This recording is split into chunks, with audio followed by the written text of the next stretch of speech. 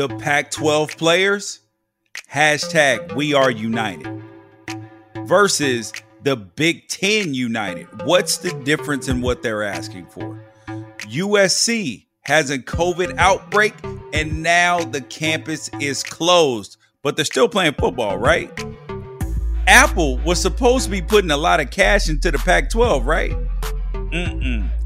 Nick Rolovich puts his foot in his mouth. What are the Pac-12 Apostles' reviews?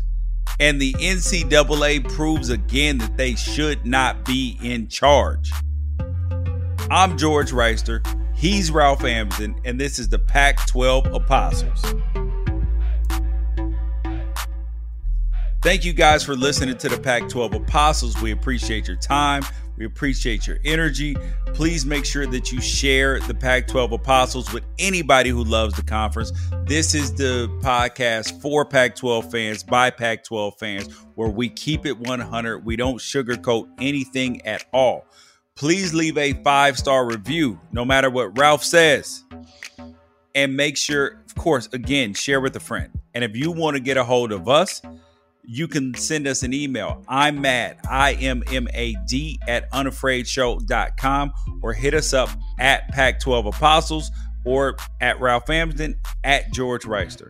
And we've told you guys over the next few weeks, we will be giving away 2 $50 Amazon gift cards each week. All you have to do is leave a podcast rating and then tweet it out to your followers or Facebook people, and then tag the Unafraid Show. And we have a winner already, and we will be putting that out on our Twitter page. First thing though, Ralph, I have to apologize to people around here. I don't know if anybody noticed, but my sound was all jacked up last 2 weeks. I don't know if anybody noticed, Ralph. Do you think anybody noticed? I mean, that's all of the mentions that we got on social media, and that's all over our reviews is just about how it sounded like you were doing dishes while we were recording a very important podcast. Okay. So what had happened was I do my Fox Sports radio show from my house. I have a full studio set up in the house. But some kind of way we record through a different program. Ralph is in Arizona. I'm in California. And some kind of way, when it was recording, it was using my computer microphone instead of this nice condenser microphone that I use to broadcast on Sirius Radio and all of the other places I broadcast. So that's what happened. And then when I sent the podcast off, because, you know, Ralph is running the rival site and writing, and he's got 38 kids. I have 52 kids, and, you know, we're starting a new business, all of this stuff. And I didn't listen to the audio. I sent it off to be edited and got it back. We recorded a 2-hour episode, and the guy editing was like, well, I tried to fix it, but I knew you weren't going to re-record it. So I didn't know what to do. And I found out when I saw the review. So I apologize. This won't happen again. Yeah, I just thought maybe you were really into listening to the soundtrack of Stomp. And I thought maybe you thought that added to the points we were trying to make, really hammering things home, or maybe you had some construction going on. All I know is I don't have to say anything because everybody else jumped in and made sure to let us know that this low rent production that we put together has been very on brand for the last 2 weeks. So we are adding another new segment. We are going to have our tweet of the week. We're going to start the show with our tweet of the week, a sports related and a non-sports related tweet of the week. Ralph chose both of these, so I will let him introduce them. Tweet of the week is not an uncommon segment. You've probably heard it on many other podcasts, and I promise that we're not trying to be lazy or anything like that. I just and we can get rid of it after this week if people don't like it. If we get bad reviews, I'll understand. But I saw this and it made me laugh so hard that I brought it up to George, And he was like, let's just share it. And so Dani Fernandez, an actress out in Hollywood, does some voiceover work. She tweeted, I know you don't want kids to miss a year of school because they'll fall behind, but we never missed a year, and my classmates still grew up to fall for pyramid schemes.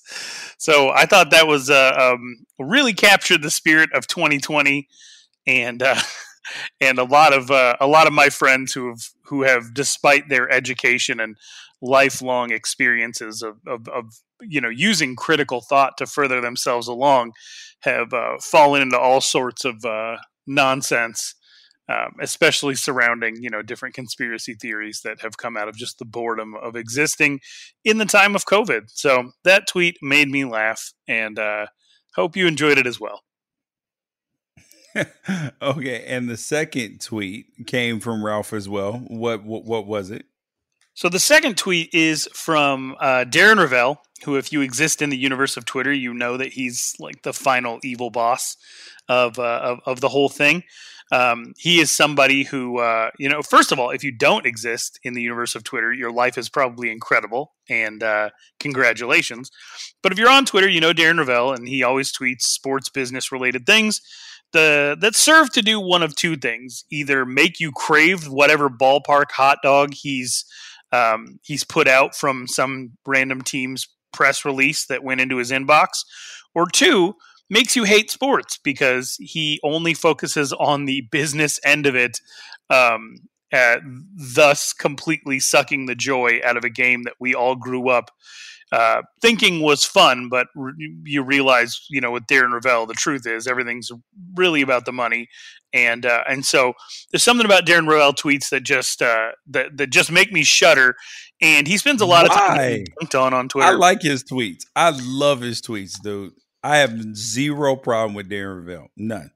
I don't have a problem with him personally. I think he stays on brand. He knows his lane. He gets in a lot of Twitter beef with, just day after day after day is beefing with somebody because they take umbrage with the way that he goes about things.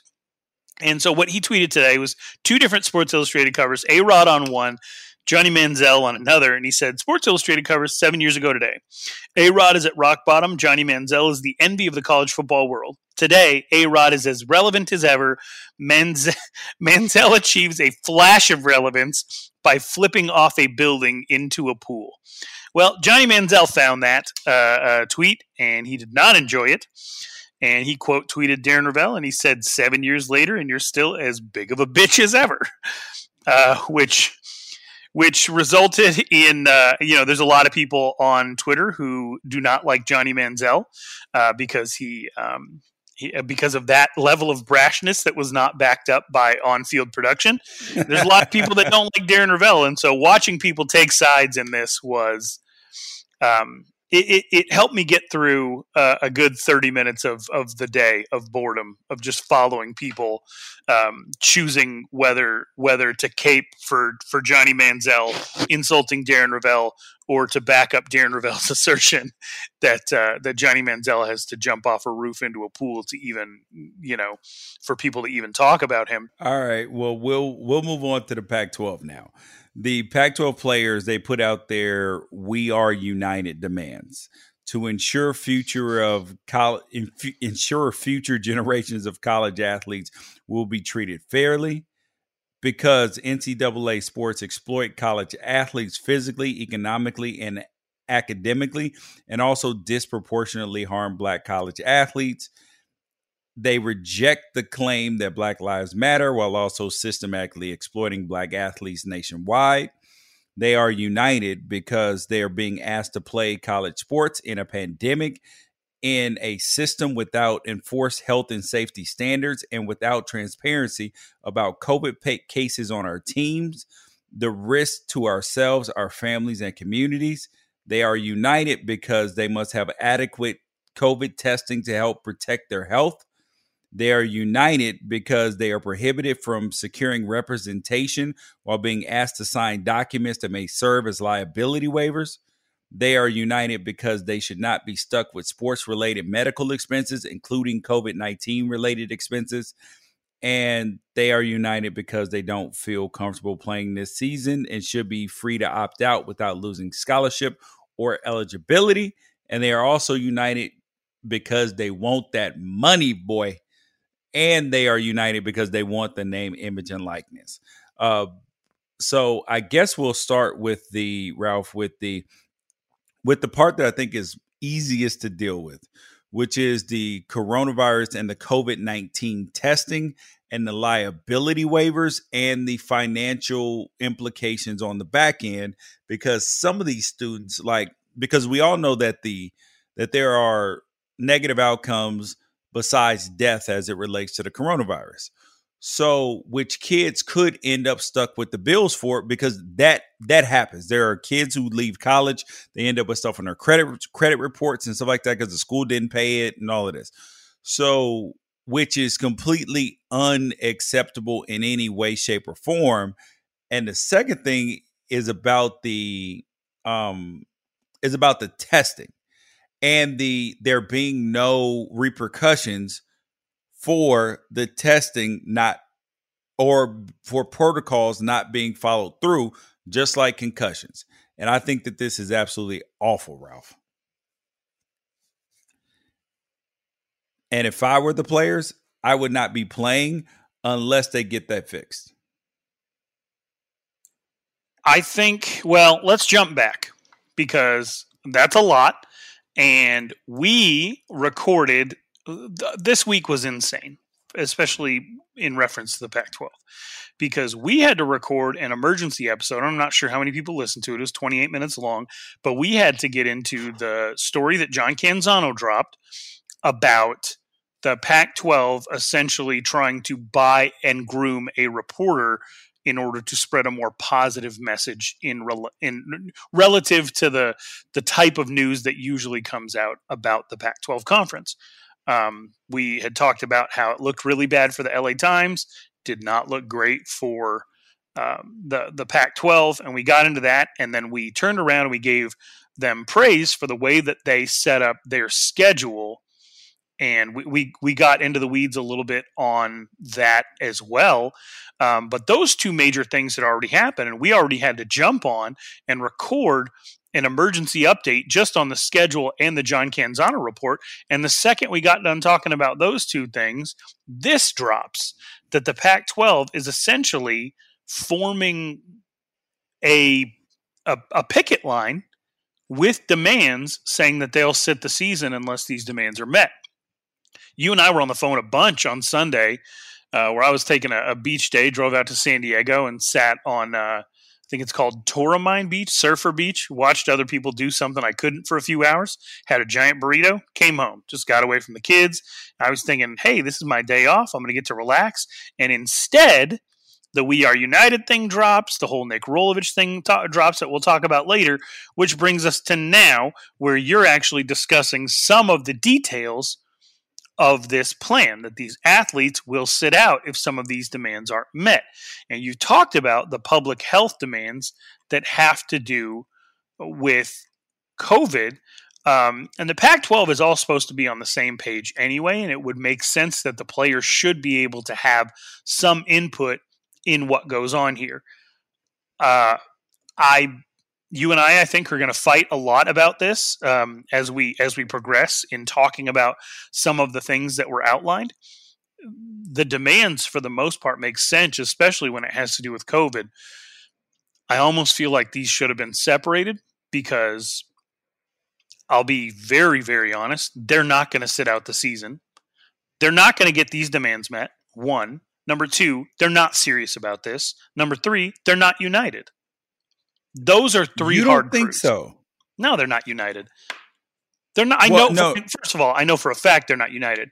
I also know for a fact that if the Pac-12 straight up ignores them, doesn't say a word about it, The amount of players that will sit, I am telling you right now, the amount of players that will actually sit out if the Pac-12 just does not even engage them on this, which they already have. Larry Scott said that he was reviewing the things that they had to say. But if the Pac-12 never comes back and has anything else to say about it, and they just keep them in the dark because they're under no obligation to say anything, you might have some of those 11 that actually put their names to it sit out the season. Might. You're going to have people opt out for primarily health-related reasons because they know and some of them will never come back, like Penei Sewell, who has already put his best stuff on film. There is always going to be a question, George, as to whether or not somebody's sitting out for COVID or if they're actually doing it because these demands weren't met by the Pac-12, and they're not going to be met by the Pac-12. So it almost builds in the perfect out for them, which is why I believe that in order to be taken seriously, these things should have been separate. It should have been, look, if you meet these COVID requirements, we will consider playing, but these are our other demands, and we're in the process of rallying more support amongst the players, and if we get that, we might sit out anyway. See, I totally disagree with you there. I do think that there is a growing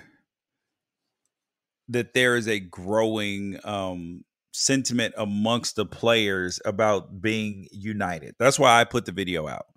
I put the video out saying that players, because I talked to a bunch of them, I was like, yo, if you guys are really going to do this, do make sure that, number one, you are united, because if you are not, you will fail and you get one shot at a coup. And if not, they will laugh at you next time, and it will not happen anytime soon. So I've talked to a bunch of players about it, and they actually believe that they are going to have players willing to sit out. But we talked about too, because I've talked to lawyers, I have talked to people who are kind of in the know, and what the Pac-12 is going to do is, what they believe the Pac-12 is going to do is they're going to push the season back to the spring. That way, then you have top guys like Penei Sewell, Javon Holland, and other players who are, stars in the Pac-12, hoping that they will be gone. That way, then this weakens the movement, because now you don't have some of your marquee players who affect winning and losing being willing to literally affect the conference's bottom line. The reason why I don't believe that they should have separated these demands, because I do think that they are a starting point for a negotiation. Because I've negotiated a bunch of things. I've negotiated everything from, like Fox contracts to business deals to all of this. And where you start in a negotiation is not where you finish. And what I said is that the players, that they should not in any way, shape, form, or fashion negotiate on the health and safety things that they required, or on the scholarship things that they demanded as well. I do think that they are going to have to give on the 50% revenue, because I don't think that that is the optimal solution. I think what the Big Ten players put out was a better solution. Number one, they want economic relief because they adjustment from the scholarships, which, if people don't know, on Unafraid Show, we've written a lot about Austin versus the NCAA, which is a court case where the Austin sues the NCAA based upon antitrust law, saying that the value that the capping the value of a scholarship at the cost of attendance is wrong. So they've lost on some issues. They've won on some issues as it relates to that. And the Big Ten players want scholarship protections. Scholarship protections include room, board, and stipend in the event that the season's canceled. They want an adjustment to the cost of living stipend to account for the increase in personal expenses related to since they're not on campus and limited access to the facilities. So that's workout equipment, that is food, that is living arrangements, all of these things. Because just because you were at a school, your cost of living could be higher where you are. Coverage for all out-of-pocket medical expenses. And so the reason why I don't think that those things should be separated, Ralph, is because of the money in and of itself is part of it. And I'll get to that in a second. But I just think that it has to be a package deal. Otherwise, you're not going to get it. They're not going to get any of it, so it doesn't matter. They're not going to get any of this because it's an all or nothing play. And I saw a lot of people immediately write off that, because it's not 50%, by the way. That figure is not a 50% revenue. It's 52, and then on top of that, it's funding independent doctors and all sorts of other things. So the actual amount of revenue that would be that would be changing from program to player, whereas right now, even if stipends come out of the current revenue, it's probably 99-1. You're looking at a 55 to 45 or 60-40 direction change. And you know what this is, George? This is the gunpowder plot. You know what the gunpowder plot is? Explain it. Guy Fawkes. So this is the whole movie V for Vendetta, the Guy Fawkes mask that Anonymous wears and all that stuff. Guy Fawkes got involved with a small group of English Catholics whose plan was to assassinate King James, who was a Protestant, and replace him with his daughter, who was more sympathetic, I think, to the Jesuits and the Catholics. They wanted to blow up Parliament.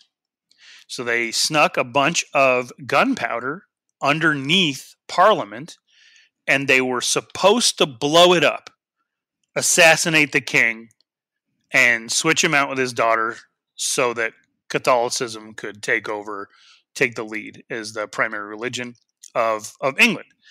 And guess what happened? Because of the plague, there was a shutdown that kept Parliament from being open until November, when they were trying to get this done in July. So because of the plague, they were not able to undertake their plan, and they got caught. And it didn't work, right? Nothing changed. They all got in trouble. That's how I view this right now. There is a plot right now to take out the Pac-12, take out Larry Scott, and take down the current NCAA model of not compensating athletes, despite the fact that a multi-billion-dollar empire is built off of their labor. And I know that people are going to throw the whole scholarships or compensation argument at me. Save it. Just save it. It's like your work, giving you your desk and your computer and your advanced training to help you get better in your job, and then telling you that that's your paycheck. Like, no, those are things that you use at your job to help make the company money. It's not pay. Right? No. So save those arguments. What I'm telling you now is because of the... Hold on, let me finish.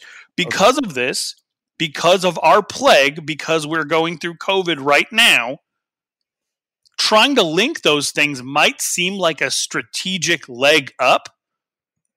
But if there doesn't end up being a season anyway, George, it completely ends up being all for naught. These should have been separate, because you would have gotten a lot more players. They can't be separate. You would have gotten a lot more players behind you if it was just about the safety. You're not going to get incoming freshmen, George, on compensation. This is a problem. So everybody knows that I testified in front of the Senate Judiciary Committee about name, image, and likeness. And this is why it's got to happen now, is because when it comes to so this is going to be decided by September 15th, likely. because it's got to be done by the end of the year. But then Congress is going to go on hiatus and all of that. This has to be decided by the end of the year, because in January 1st, the Florida name, image, and likeness legislation goes into effect. It has to. Like, there is no way around it.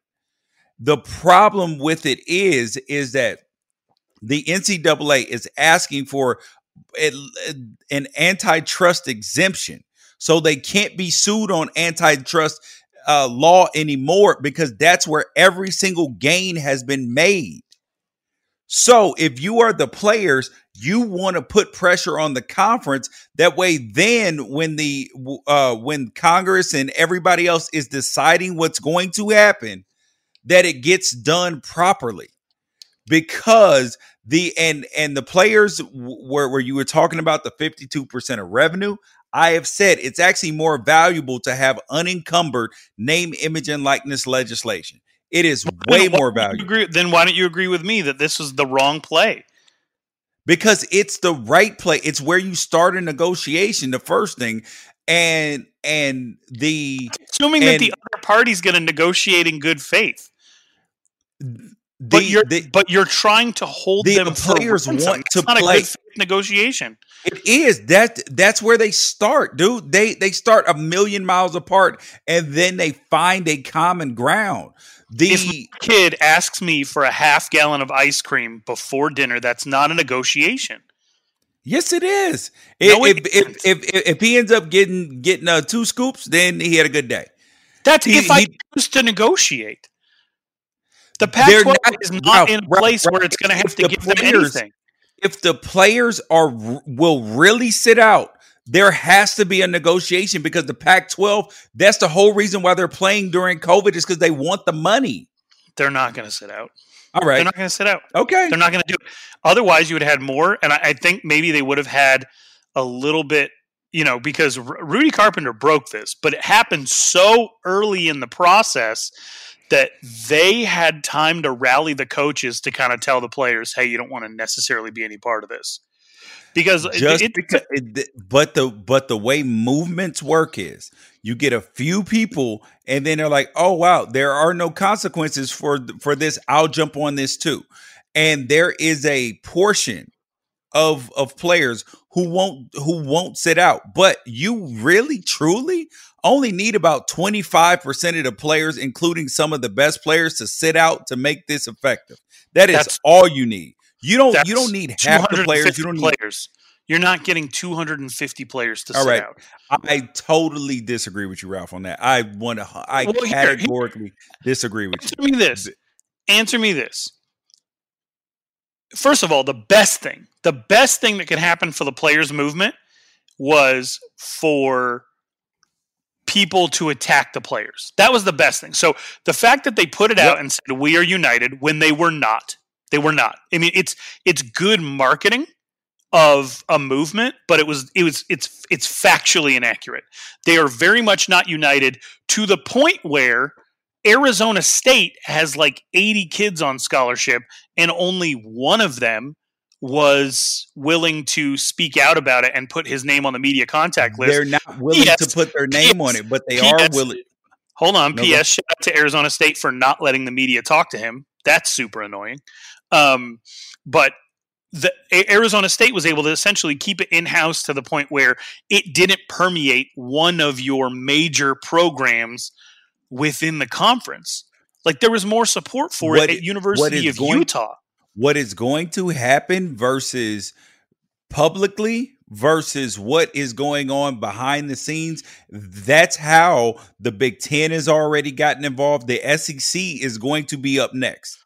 It is Ralph. This is the wager in this negotiation, is that the players are going to come out. They're going to throw this haymaker, and then all of the other players are going to have to take a side. Yes, correct. And if you get 25 to 30% of the players, you will win. And hold on. To back your movement on the fact that you put forth an aggression that made you have to look at yourself and be like, well, I didn't necessarily want to be part of this, but now a line's in the sand, and it's going to be, am I with the players or am I with And then it's you have to remember, Ralph, is that the goal is not to not play. The goal is to get what you want and also to play. I think that the Pac-12 players are ultimately going to realize very quickly that the school paying them brings up a couple of issues. Number one, it brings up a Title IX issue, which they're not sure how it's going to be decided if they even got the revenue. And so there's a potential Title IX issue. There is also the issue is they could be looked at as employees of the university, which then, as an employee of a company, your First Amendment rights are already like limited a little bit, which is one of the things that they asked for. The second thing that causes a problem is if you're an employee of a company signing an endorsement deal with a competitor of that company that you work for is a problem, as opposed to you being like a student athlete signing a deal. Like if you are at Washington, who is sponsored, their footwear apparel company is Adidas, and you sign a deal with Nike, you are supposed to wear Adidas while you are doing university business. But if you are on your own time, on your own social media, you can post whatever the hell it is that you want to post. And I think that those are the two things that make name, image, and likeness legislation that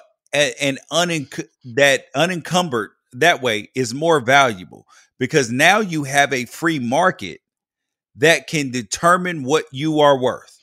It sounds to me like you're arguing against the plan. No, you're saying there's a better way, that if you had headed this up, that you would have guided them in a different direction than making it about in-game revenue, in-program revenue from the Pac-12. Because them getting 50% of the revenue, it's not happening. It's not even feasible. It is, and it's not the best thing for them. What if Larry Scott flat out said, like, hey, the fact that this is included in it, we can't take that seriously. It would make the entire conference not viable. So we'll talk to him about it again next year. No. Then what recourse do you have? Then you're gonna sit out, right? But you're not gonna have Ralph, they can attack part of, not attack, but they can try to negotiate on part of the deal. They can say, look, we can't do anything with that, but we can also do something with this other part. And that's where I want to bring in the Big Ten, where the Big Ten asked for money too. They asked for an increase in their stipends, reimbursement, which goes above the cost of attendance. So there's an increase in the stipends, which I think the Pac-12 players should have asked for. Increase in stipends and name, image, and likeness. So the name, image, and likeness has to be done at the NCAA level. That's why I've said from jump that it is important to get the Big Ten and the SEC involved, because the NCAA has the power and they move quickly when they want to move quickly. Because I said it today on my podcast, right or wrong, that the NCAA, that they play pretend, that they act like that they're doing all these great things, but what do they actually do? Do they create a level playing field? Absolutely not. There are haves and there are have-nots. Do they ensure that there is compliance to the rules? Hell no. Do they enforce safety and health standards? Hell no. We watched multiple games last year, Ralph, where we talked about it. Dudes got concussions for sure. Like we saw Zach Moss. We've seen other players out of, like, in a way that it is clear that he should not be in the game. There's no damn penalty for that. Do they enforce education and bad practices in that way? Nope. Look at North Carolina and other people who have had sham classes. The only thing that they do is act as a governing body to negotiate licensing and collect money from championship sports and make rules that limit student athletes' freedom. That's what the NCAA does. And you have to find a way to undo that. And just waiting on them to do it doesn't work. The Ed O'Bannon case got which is the reason why there is no more NCAA games since 2014 when the case was settled. There has been no more game, and the NCAA has had since 2014 to figure something out as it related to name, image, and likeness, and they've done freaking nothing. And once the legislation started passing this last year in 2019 and early 2020, they said, "Oh yeah, we now agree that there should be some name, image, and likeness legislation." But they didn't propose anything. They just said, "Yeah, we agree with it." They're trying to kick the can down the street, and I'm with the players for not allowing them to kick the can down the street anymore. It cannot be allowed. You have to put your foot in the ground now. I know you're with the players. And I get why.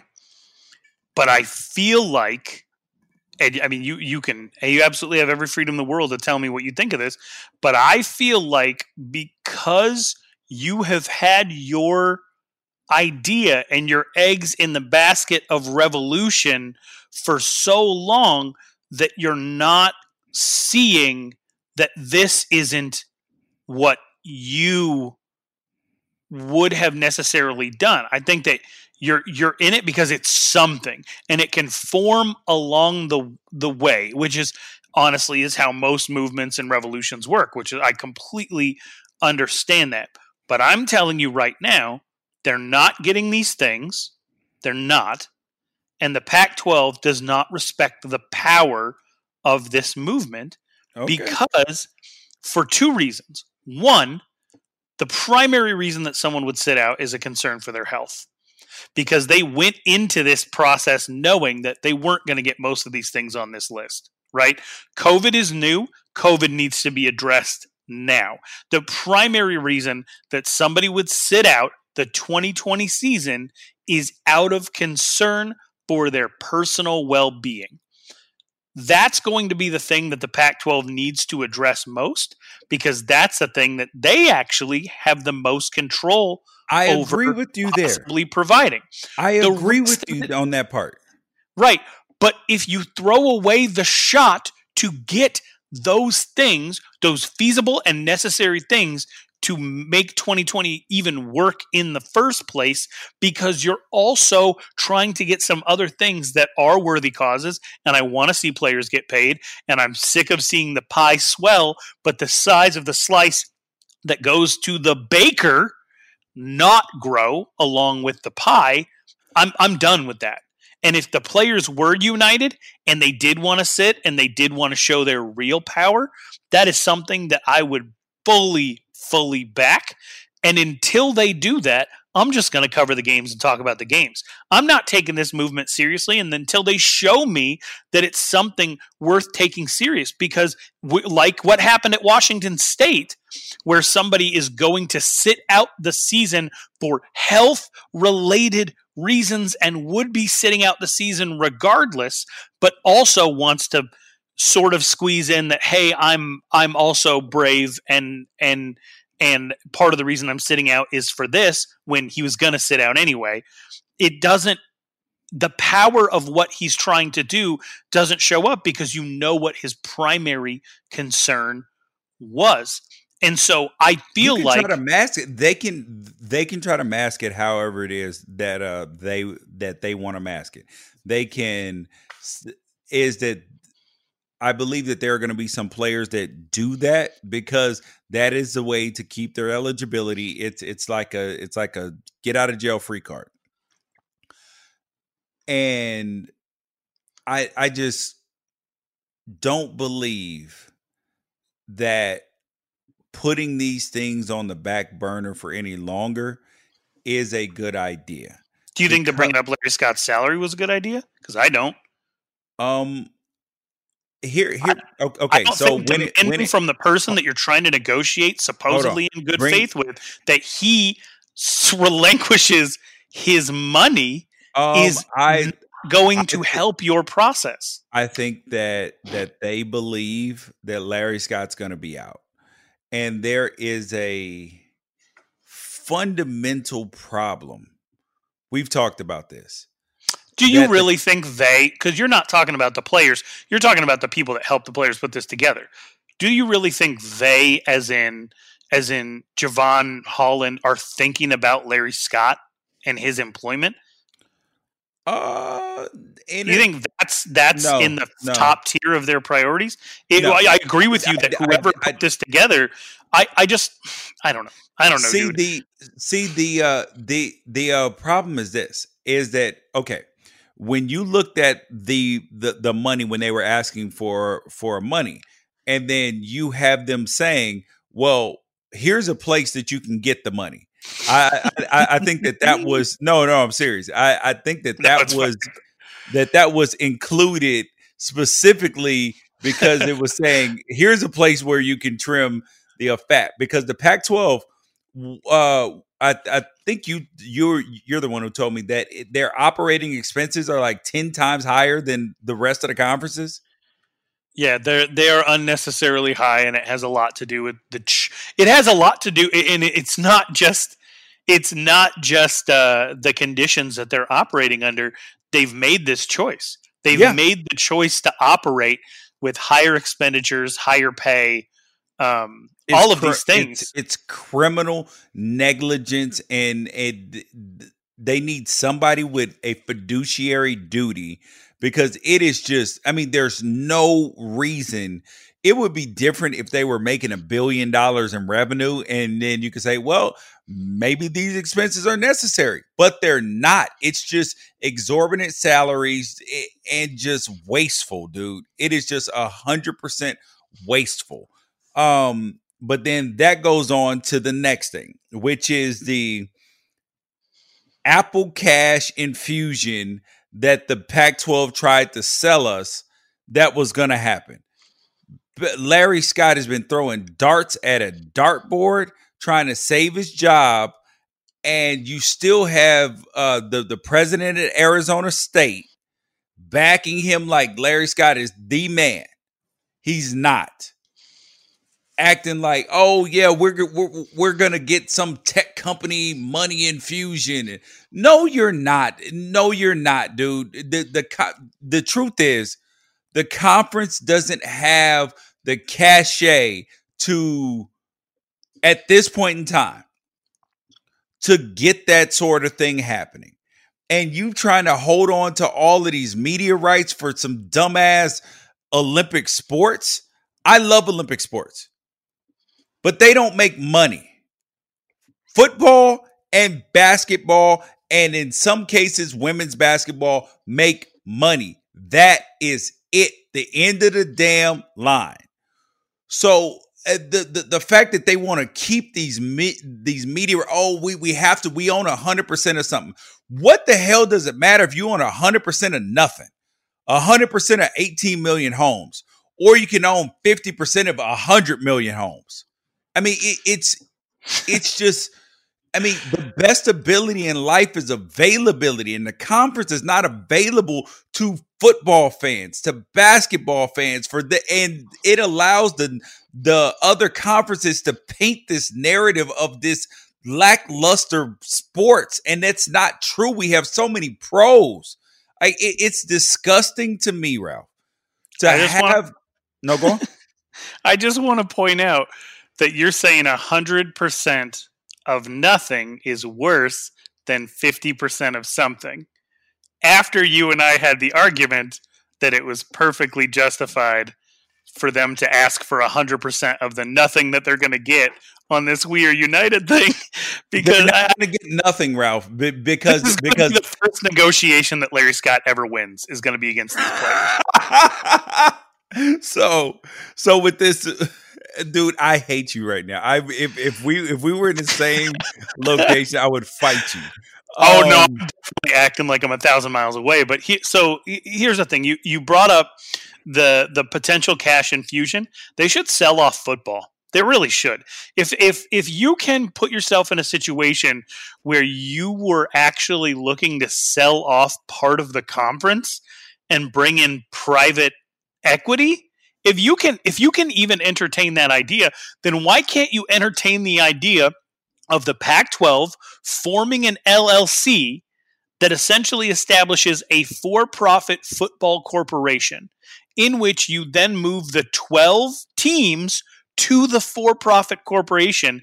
Then you sell equity off in that for-profit corporation for other people to be able to profit off of football. You take them completely out of the Title IX debate because it's now a club sport. You give them the money that would be used to pay tuition, which, by the way, would mean that a degree is actually worth what they're saying for the first time ever, instead of the fact that they're giving it to you at cost and telling you it's worth retail. They would actually give you the retail value of your degree money for your scholarship, and you can either use that money to pay for your education, or you can keep that money because you're playing for a club team affiliated with a school.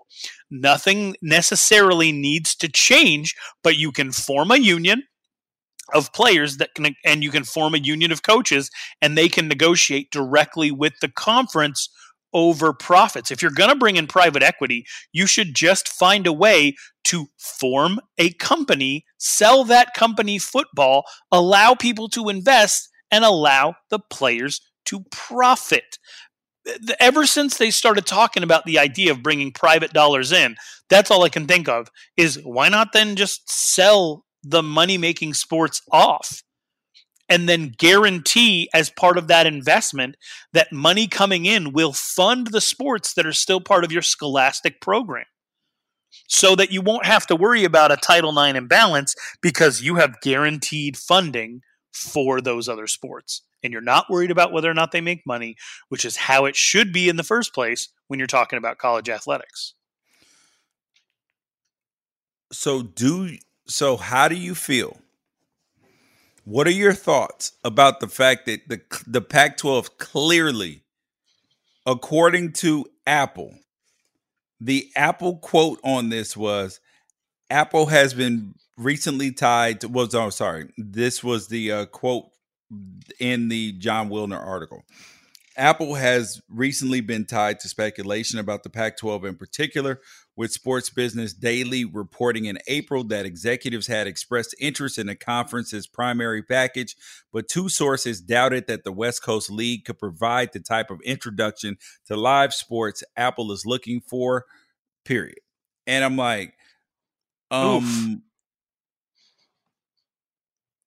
You're basically too small for Apple. That basically says you lied, right? I mean, because they're like, yeah, I had an audition for the movie because there is no private equity.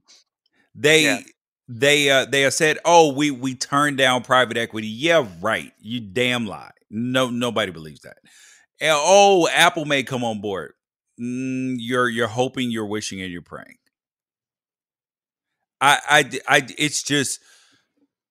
It's just Larry Scott is good. Like, he's on the no plan right now. And he's like, oh yeah. And then he comes up with these grandiose ideas. Yes, we will go to Apple and sell there. No, you don't have that. You do not have it. The problem is that your teams haven't won a national championship in basketball since what? Since UCLA? And you haven't won a football championship. You haven't won a football championship since USC. So it's like, how on earth can you then try to act like you are moving in the right direction and that somebody wants what you have? You need to invest in your football first. Stop worrying about the Olympic sports. Just do not cut them, though. Do not cut them. Invest in your football, period. It's such a false, visionary persona thing to say that your issues are actually a failure of societal imagination, that the only reason we seem unsuccessful is because you can't see what I see. And what and while admitting that what you see is an unknown horizon that could provide you the answer in the future. That's huckster behavior. That's like Wolf of Wall Street, penny stocks, boiler room behavior. And we're allowing it to happen. And we've allowed it to happen this entire time. Nobody from any of the conferences has thought to act and say, hey, no, it's not an issue of failure of imagination. What exists now is a giant pile of cash that you're not letting us collect. It's just out there. Everyone wants to get into the live sports game because it's the only thing where you can guarantee an audience. So do you believe that if the SEC was trying, granted, I know that they have partners with ESPN right now for like 50% of or 49% of the revenues, but do you believe that if the SEC or the Big Ten was trying to sell to Apple, that Apple would buy? Yeah. Exactly. That means you have failed Larry Scott. It's like it makes me cringe when I hear Conference of Champions because I'm like, yeah, champions and everything, but what matters? I love the Pac-12 with all my heart, dude, but it is painful to watch. And then the news that came out today, the Pac-12 may take a damn near $1 billion loan. A near $1 billion loan, almost 83 million. Each school could take a loan up to $83 million over 10 years at 3%. And bro, I was just like, this can't be serious, right? I already know that these schools are hurting because of the pandemic. Football is probably not going to be played unless it plays in the spring, if that even happens. You have schools like I have heard that Oregon would be almost $80 million upside down in terms of the athletic budget if football is not played. You have some of the smaller revenue generating schools that'll be 30, 40, $50 million. I get it. You're hurting. But the conference, who's already generating less money than everybody else, getting 83 million, getting almost $1 billion in debt if everybody maxed it out. With no big cash coming in, they're like, oh yeah, we'll be able to pay it off in 10 years once these additional revenues come in. So all the additional revenues will go against servicing your debt. This is like Dave Ramsey would pull up and shoot Larry Scott. He would be like, I will go to jail for murder or assault because this is worth it. This is criminal, Ralph. I would take the money if I was a team. Because what? If Larry Scott has shown anything, it's that you don't have to pay the Pac-12 back, the loans they give you. But thing about it is that the schools would end up liable for it, not the conference on the back end, according to Wilner's article. Until Larry Scott proves that he's going to pay that home loan money back, I would just take the money and trust that things get to work for you the same way they work for him. I mean, don't work like that, bro. What else are you going to do? Not pay your people? You're probably going to take the money. No, you're going to turn it down and have everything collapse. No, everything's not going to collapse, bro. I would talk to if I'm the athletic department, I'm talking to the school like, yo, because you already have Cal, who's upside down in the athletic department every year. You have UCLA over the last 2 years, $40 million. We don't know what's going on at Stanford and USC. Yeah, dude. And you know what the Pac-12 should do? They should agree to the players' demands and then send the players a bill for 50% of the not revenue that's going to come in. So the players end up having to pay out of pocket. I'm not talking for all the money that they lose this year. I am not talking to you. I'm going to end this podcast. No, I'm joking. Yeah. So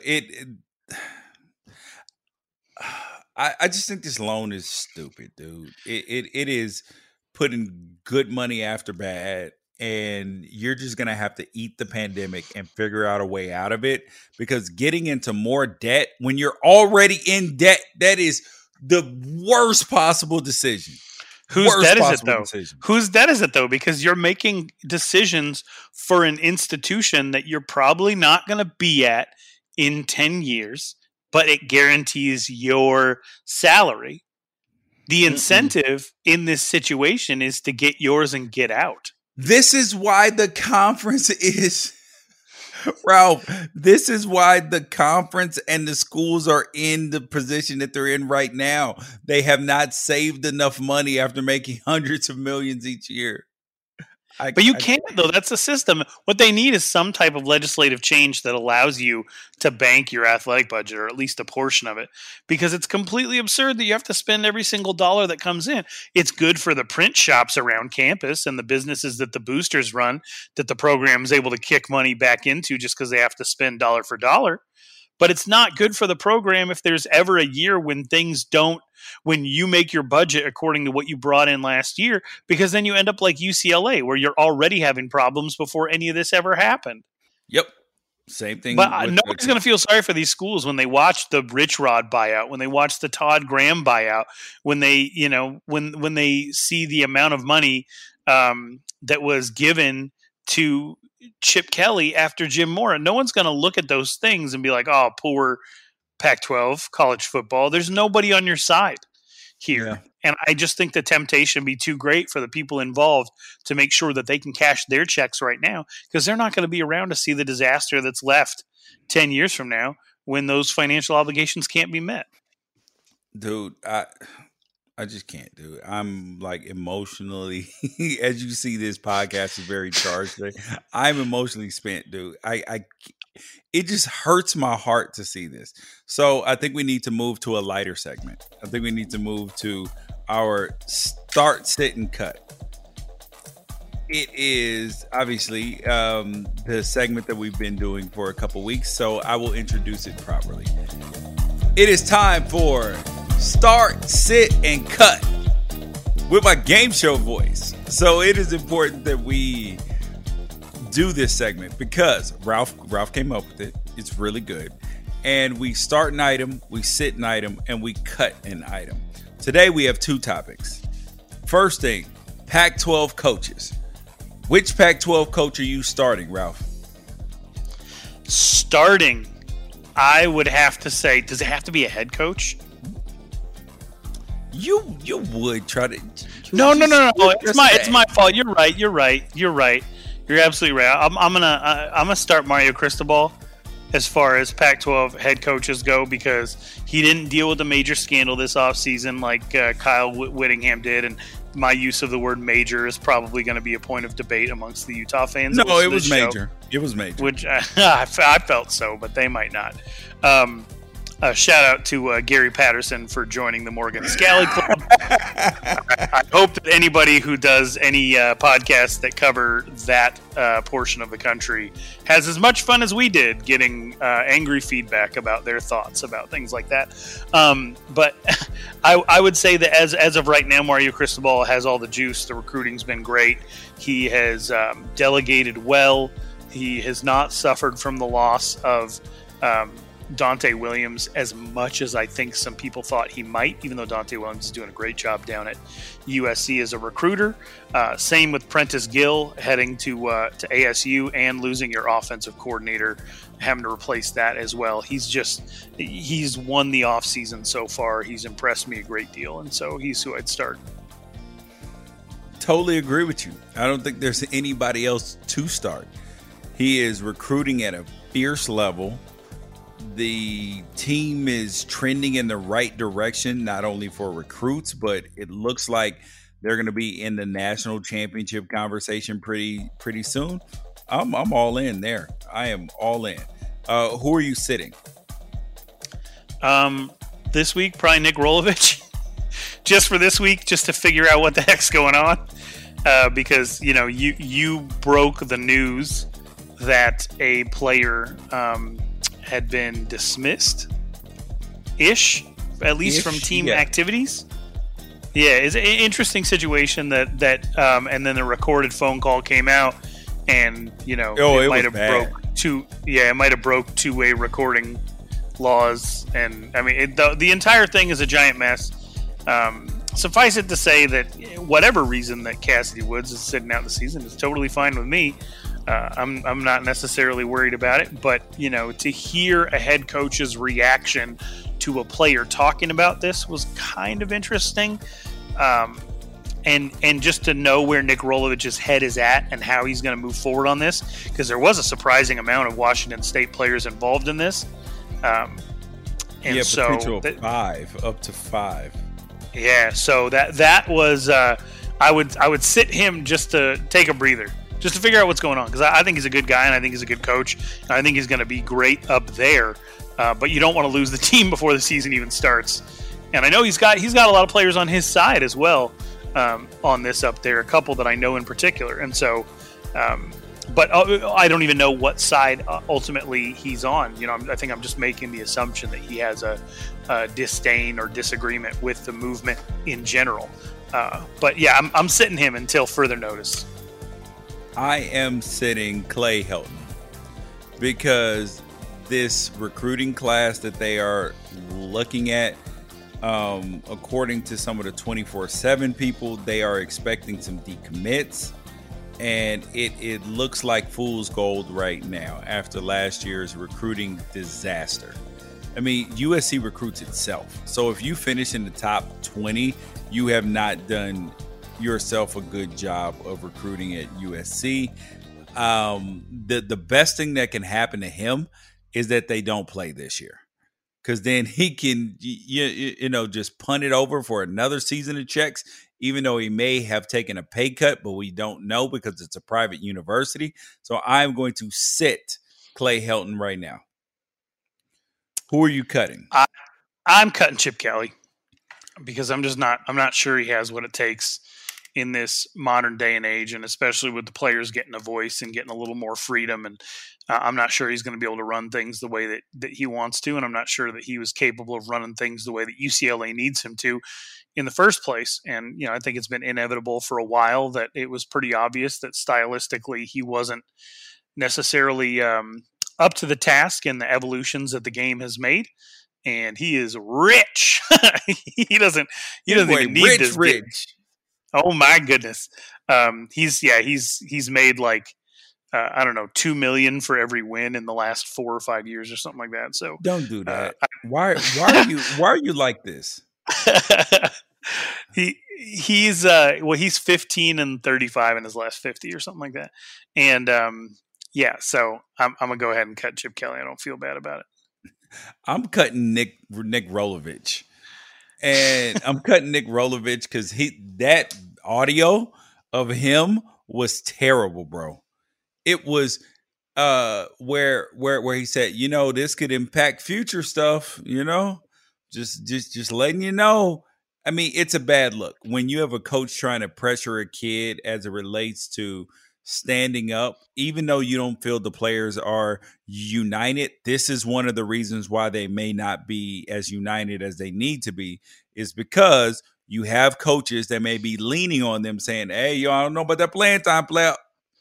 We like guys here who don't protest. Yeah, I guess the thing that keeps me from full on cutting him is it's just the situation's weird. It's like, okay, so your wife tells you that she's going to the grocery store, right? Well, you need groceries. Cabinets are empty, fridge is empty. And so you understand that she's going to the grocery store because the family needs groceries. That's understandable. But on the way out the door, before she shuts the door, she says, I just need some time to myself. You're getting on my nerves. And in my mind, as a person, I'm like, well, that changes your trip to the grocery store. Like, I might not be here when you get back. And I just think that's natural. You were already going to the grocery store. You don't need to throw that extra stuff in there and make me feel like I'm under attack in some way. And so I do have a little bit of sympathy for the way in which this was presented to him, because it wasn't because he's going to sit out the season anyway. Yeah. And so I'm trying to give him a little bit of the benefit of the doubt because he was going to sit out anyway. It's like none of this was necessary. The call was probably extra legal. We'll refer to it in that manner. The whole situation is just a mess, and they're going to have to they're going to have to do some trust exercises, those two. Dude, but you can't do any of the trust building thing because it'll violate social distancing. You can't do trust falls. Yeah. All right. Can't do in-person counseling sessions with a restraining order. Right. All right. The next topic on Start Sit Cut is COVID activities. What COVID activities? Wow. Activity. My goodness. What COVID activities are you starting? Well, I'm going to say I'm definitely we'll go with fitness, wellness, right? I think that there's been definitely a craze and movement in that direction of people just thinking a little bit more about their health, even though it probably should have been the government in part of its response to this pandemic that came out and was like, hey, we need to get healthy because all these comorbidities are not helping right now. And if they're willing to shut down the entire economy in order to keep hospitals from getting overwhelmed, then they should be willing to really go out on a limb and be like, hey, fatties like me, got people like me who needed the kick in the butt. And there was no government leadership on this, but I feel like people have intuitively picked up on the idea that it's a necessity. I've seen a lot of people making some really healthy choices. I've made some on my own. It's a work in progress, but I think there has definitely been a mindset shift on just people having to really know where they're at and what they need to do, and they've been given a little bit of time to do it. And I'm sure that there's a lot of people who have put on weight, and the quarantine is not treating well. But I do think that there are a lot of people out there who are benefiting from the idea of, hey, I said I never had time and now I absolutely have no excuse. So, there has to be a reason why every single at-home gym equipment section of every single store is sold out. It has to be for good cause. Dude, they are all on Facebook selling their Pelotons right now. I'm telling you. I just got in a group to buy one on the low.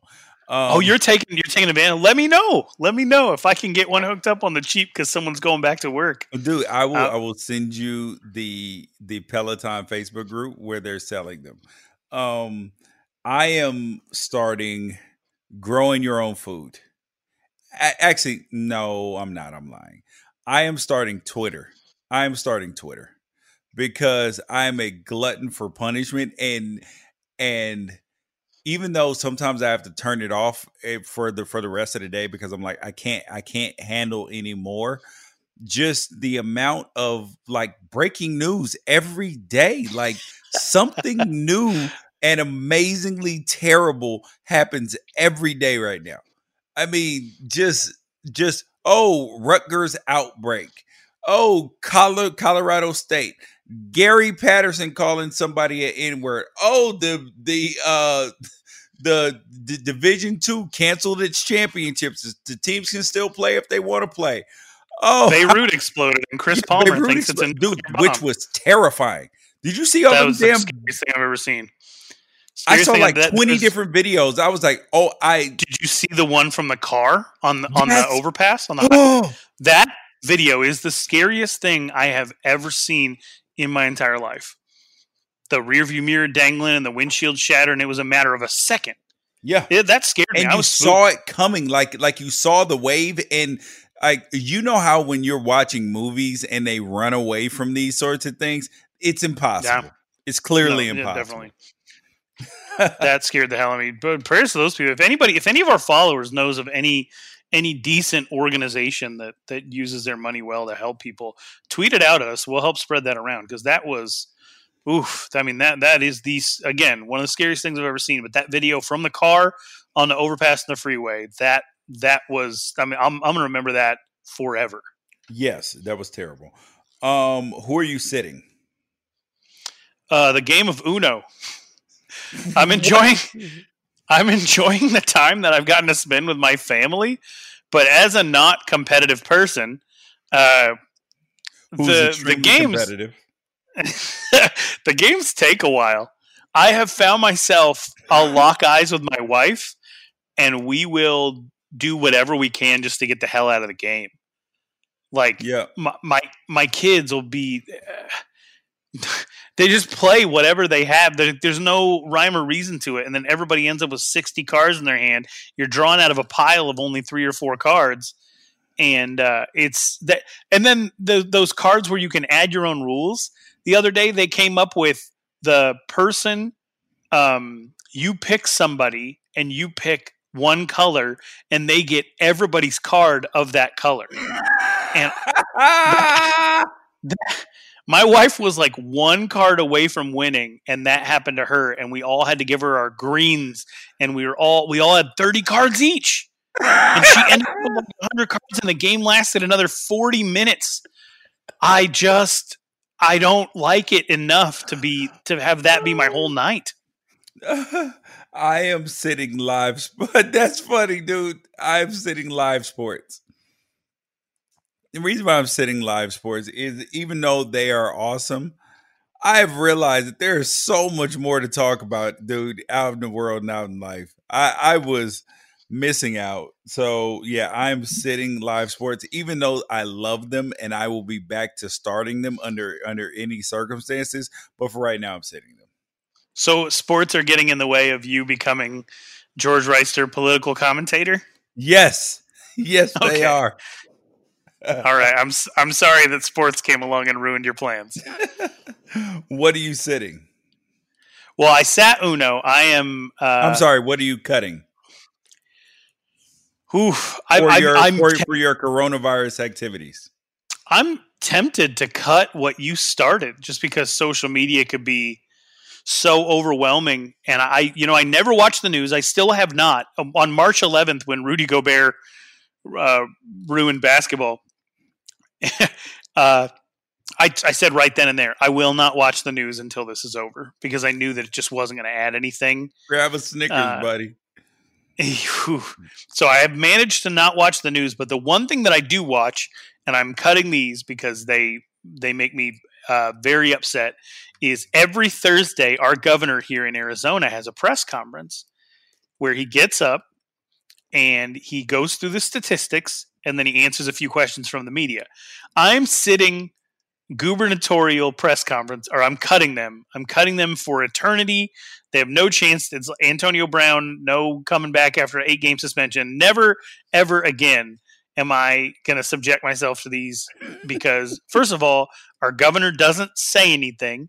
We're in a system of decentralized leadership where just the loudest voices sort of govern what's going on. He says it's all the data, but I mean, everything's been so messed up in Arizona for so long. They don't know what to do about getting kids back in schools. The whole thing is just an emotional mess. And I watch it on the Periscope. And so I can see all of the comments of people who are watching along with me. And it's just people who are on just the furthest polar opposite spectrums of the political aisle, bashing each other, bashing the governor, and you just get this huge microdose of how divided we are and the reason we're in the situation we're in. And it does nothing but bring me pain. And I thought I'd be able to get information from it that would help my life. It has not helped my life. It has only brought me sadness. I'm glad they're not having one this week because our governor went out to hang out with the president in Washington, D.C. So I get a week off from the press conferences, and I don't think I'm going to rejoin them when they come back. I am cutting the coronavirus. I'm just cutting it. Did you just fix everything? Yeah, I just fixed it. I'm cutting the coronavirus. Sorry. You're out. We don't want you said, here. You know what? I thought about it for 5 months and I've seen enough. You're out of here. Yeah, dude. You are persona non grata. Get the hell out. Take your hat, your coat. Actually, don't even take your hat and coat and leave. We will mail it to you. That's all. Next thing up, USC. Here's the tweet. Breaking. All fall classes will begin online.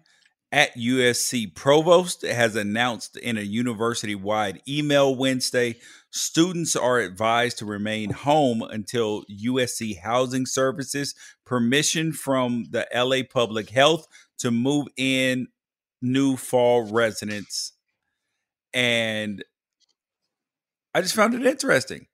So online, if you are a freshman or a sophomore at USC, you need to unenroll your ass from that college and enroll in the University of the Redlands or something, where you're not going to be spending $50,000 to be on your computer.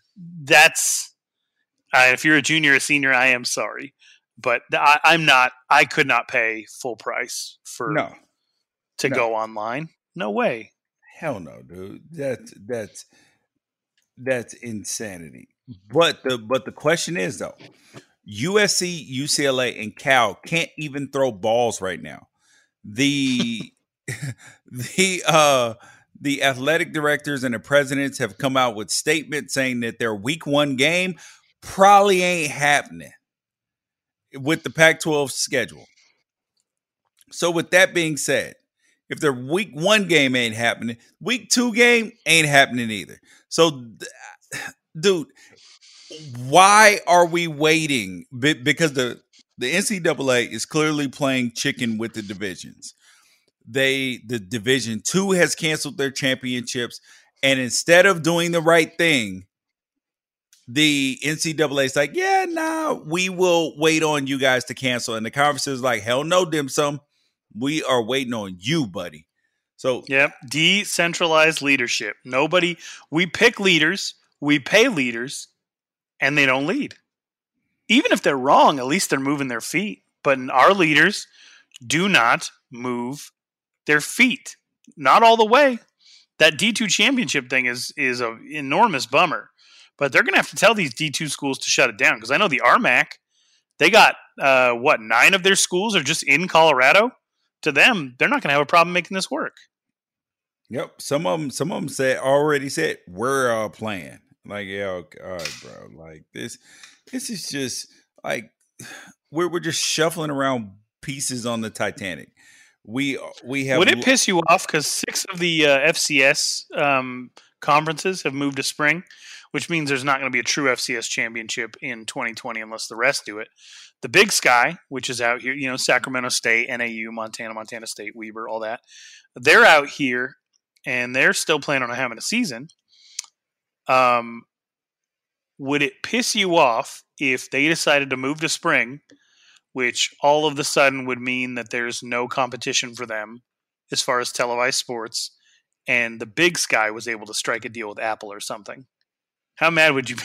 How mad would you be because the FCS moved to spring that they got the deal that the Pac-12 couldn't work out? No, I won't even.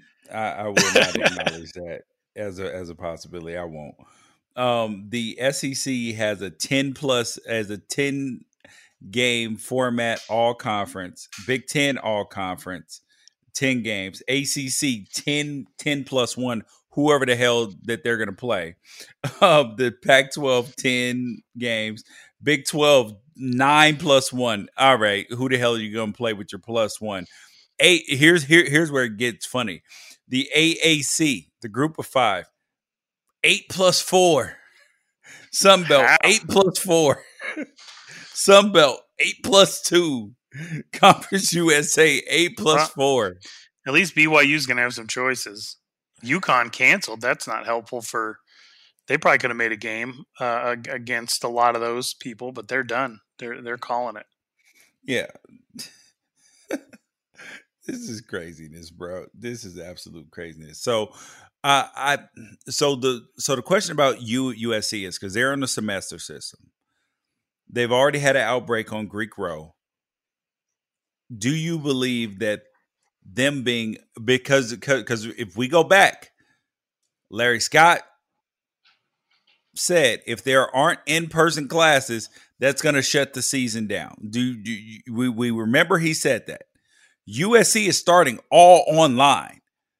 You have the quarter system schools, Oregon, Washington, a few others that don't start for another 8 weeks. How does this work? How does this work, Ralph? Because you already told us if there are no in-person classes, season shut down. I don't think it does work the way if you're saying that that's going to be the case, then that's not going to work. That's as simple as I can put it. If the conference is going to turn around and say, "Oh well, we actually found a way that makes sense," and the students being on campus isolated away from the rest of their classmates actually makes them more safe, which is who knows how true that is, but you could paint that picture and put some logic behind it if you wanted to. Who knows? I mean, they could still make it work, but if you're going to hold hard and fast to that, it's not going to happen because you're going to have a lot of students who just elect to go online, and it's going to be a real different situation, man. We have a problem as a society in which there were two ways to handle this pandemic. One was to lean into it, and the other was to completely shut down and work together. We did neither one of those things. We took an in-between approach, and then we let everybody have a voice. And because we've taken an in-between approach and let everybody have a voice, we have a subset of the population that is very scared and is not going to leave their home or participate until something changes, i.e. a vaccine.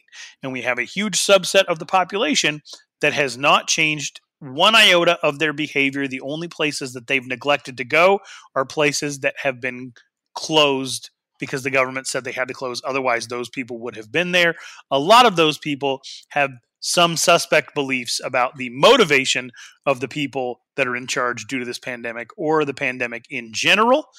And those two parties have way too much sway over what's going on right now when everybody else is just sitting around doing what they can, following the guidelines and staying home when they can, but will participate in society when they are allowed to do so. If you had taken one of the two routes, then we'd be in a different situation right now. We might be able to have football. Definitely if you had said the virus is the virus, we're going to isolate the sick, we're going to go for herd immunity the way that like Sweden did. And definitely if you were like, hey, just like South Korea, everybody pulled together, that's what we're going to do, we'd be in good shape. Instead, we're in the shape we're in now. Doesn't feel like there's a return from it unless someone is going to lead, and there's been no leadership. If somebody steps in and says, hey, we're back to the starting point, we're going to do one of these two things, we're going to kick this virus's ass. No one's willing to do that. Therefore, we're all living in fear and waiting for the other shoe to drop constantly, and that other shoe is going to be the Pac-12 saying there is no football in fall, and I think that is coming, but it's not going to come in a timely manner, and it's going to be like 3 weeks from now in the Friday at 2 a.m., when we're all sort of resigned to the fact that, things are not going well. It's going to come later than anybody, wants it to, and that's frustrating. There's nothing more I can say about that, buddy. You are 100% right on all of that. We're going to get to our reviews in a second because Ralph, absolutely, this is his favorite segment of the entire show. And we hope that it is your favorite segment of the entire show as well, is the reviews. We did get an email as well. Oh, yes, the email is crucial. The email is crucial, and we already messed up in this podcast by doing something that he didn't want us to do. So this is from our friend Soulcat. He says, all right, fellas, the last time we spoke, I wasn't that mad. No, hold on. No, Ralph, the important part, I think you have to read the subject of the email. The subject of the email is listen up. Okay. Listen up. So that sets the tone. Yes. He says, so here we go. Last week's podcast was absolute garbage.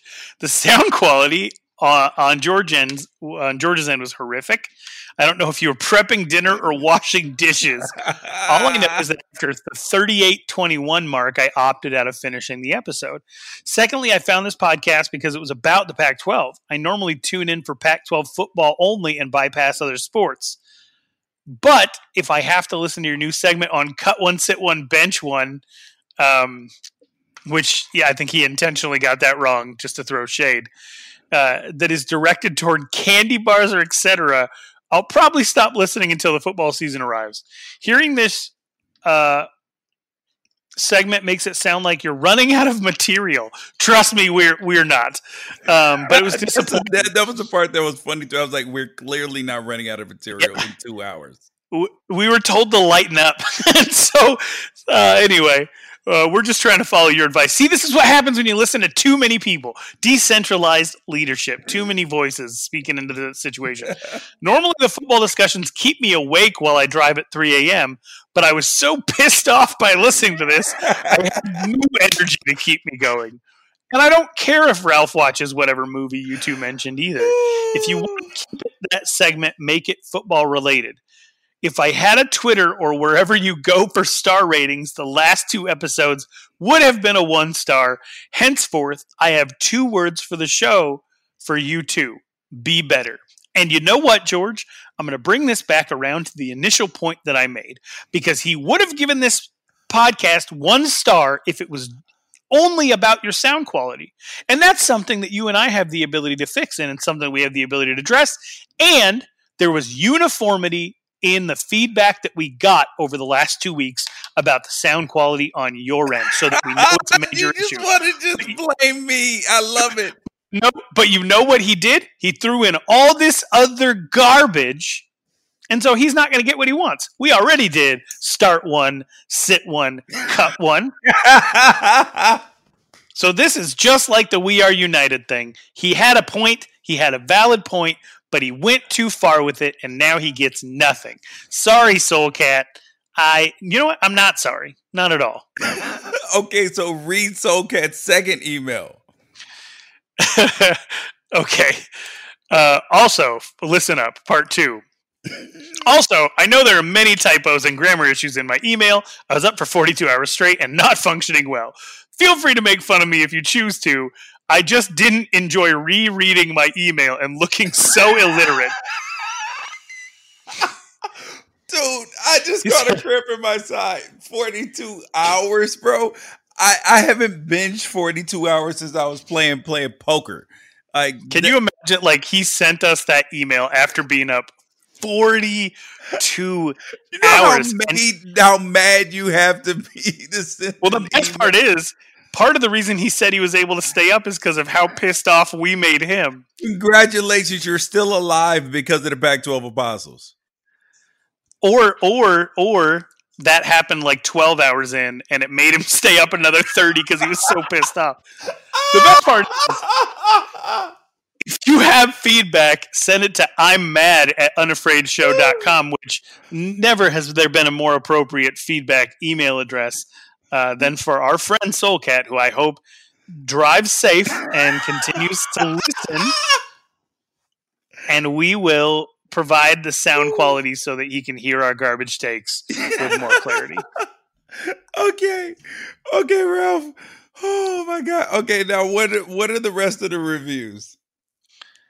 Well, on the review end, didn't go well. We got our friend New England Devil, who we interact with regularly on social media. He made me legitimately mad today, though, and I think yesterday. I think I'm just being moody, but New England Devil got on my nerves, which he will do sometimes, but also I couldn't imagine life on Twitter without him. So shout out to New England Devil. He said, great show, great personalities, real talk, Pac-12 life. Relegated from a 5-star to a 4-star. 5-star content, 1-star sound quality. What is going on, George? Well, answer me this. At least answer the question of what you were doing. I was doing what I always do. Okay, so it was recording. I addressed this. It was recording the sound from my computer instead of my $400 microphone. What sound does your computer make the same sound as like a 93 Buick with no brake pads? Anyway, next review. The title of this next review is so long that I don't know what it actually says. It said, had me listening for a while until ASU neg. I'm assuming that's negativity. New to the show. Oh, okay. New to the show the last 5 months, great duo, conversations and subject matter pertaining to Pac-12 sports. However, ASU football time and time again receives very little respect and is rated as a tier 2 or 3 team, even though they have beaten Oregon last year and Michigan State 2 years in a row. ASU is not a top 5 national program, yet it is certainly a team in the Pac-12 that deserves more respect and praise than other teams like Oregon and USC. Deserves more respect than Oregon and USC. You guys can do better for Herm and Jaden Daniels. I'll let you speak on it, and then I'll say what I have to say. First of all, GTFOH. Arizona. That's nice. It's a big star. Arizona State is a legitimate Pac-12 team. You do have to give them credit for beating Michigan State and beating Oregon. Like, I don't know what you want. Like, I wrote an article on Unafraid Show saying that Jaden Daniels was the future of the Pac-12. I mean, he's good. Arizona State is also in a position where they are not ready to compete for a Pac-12 championship or a national championship. Oregon is. Washington is closer. I mean, USC has more talent. I'm sorry. Like, that doesn't diminish Arizona State, and they are on the come. Like, they are moving in the right direction. They are about 4 to 5 recruiting classes away from being a top tier team. They've gotten big commitments. All of that, you have to give them credit, but let's not. I don't even know what this is. I love you, E-Rod, though. I appreciate your review, but what do you want me to tell you? I'll say this. This podcast is called Pac-12 Apostles, right? So we're the people who follow the Pac-12. It's supposed to be a creative name. But, it's biblical. It's a biblical reference. And there was an apostle whom Jesus loved most. Scholars believe that was a reference to John. And in this metaphor illustration that I'm painting, George, I guess that would make you Jesus. And the apostle whom you love is Oregon. And I think you probably also have an inner circle of UCLA and Cal. And so, I mean, it's very possible that anybody who's a fan of any of those other teams would look at everybody else to you as a tier 2 or tier 3 apostle. And you have thrown some shade at Arizona State in podcasts past. But at the same time, I do think that the criticism is unwarranted for all of the reasons that you mentioned, and because they're also, he pointed out, they're not a top 5 team. They 7 wins in the regular season, like 5 out of the last 6 years or something like that. So they have the potential to be huge. They're middle of the road as it goes so far, even though they've had some very big moments, including Daniels to Ayuk to knock Oregon out of national championship contention. Who hurt you? Who hurt you? I'm just referencing the review. Just a thing that happened. Who hurt you? In the conference we covered that was made reference to in this kind person's review, which we hope he will switch to a 5-star after our explanation. And the last review of the week from friend of Hank, normally an enjoyable podcast is the title. So thank you, I guess. The sound quality is so poor. I can't listen to the whole podcast. Are you doing dishes, George? It sucked. I'm sorry. What more do you... I'm like Tyrese. What more do you want from me?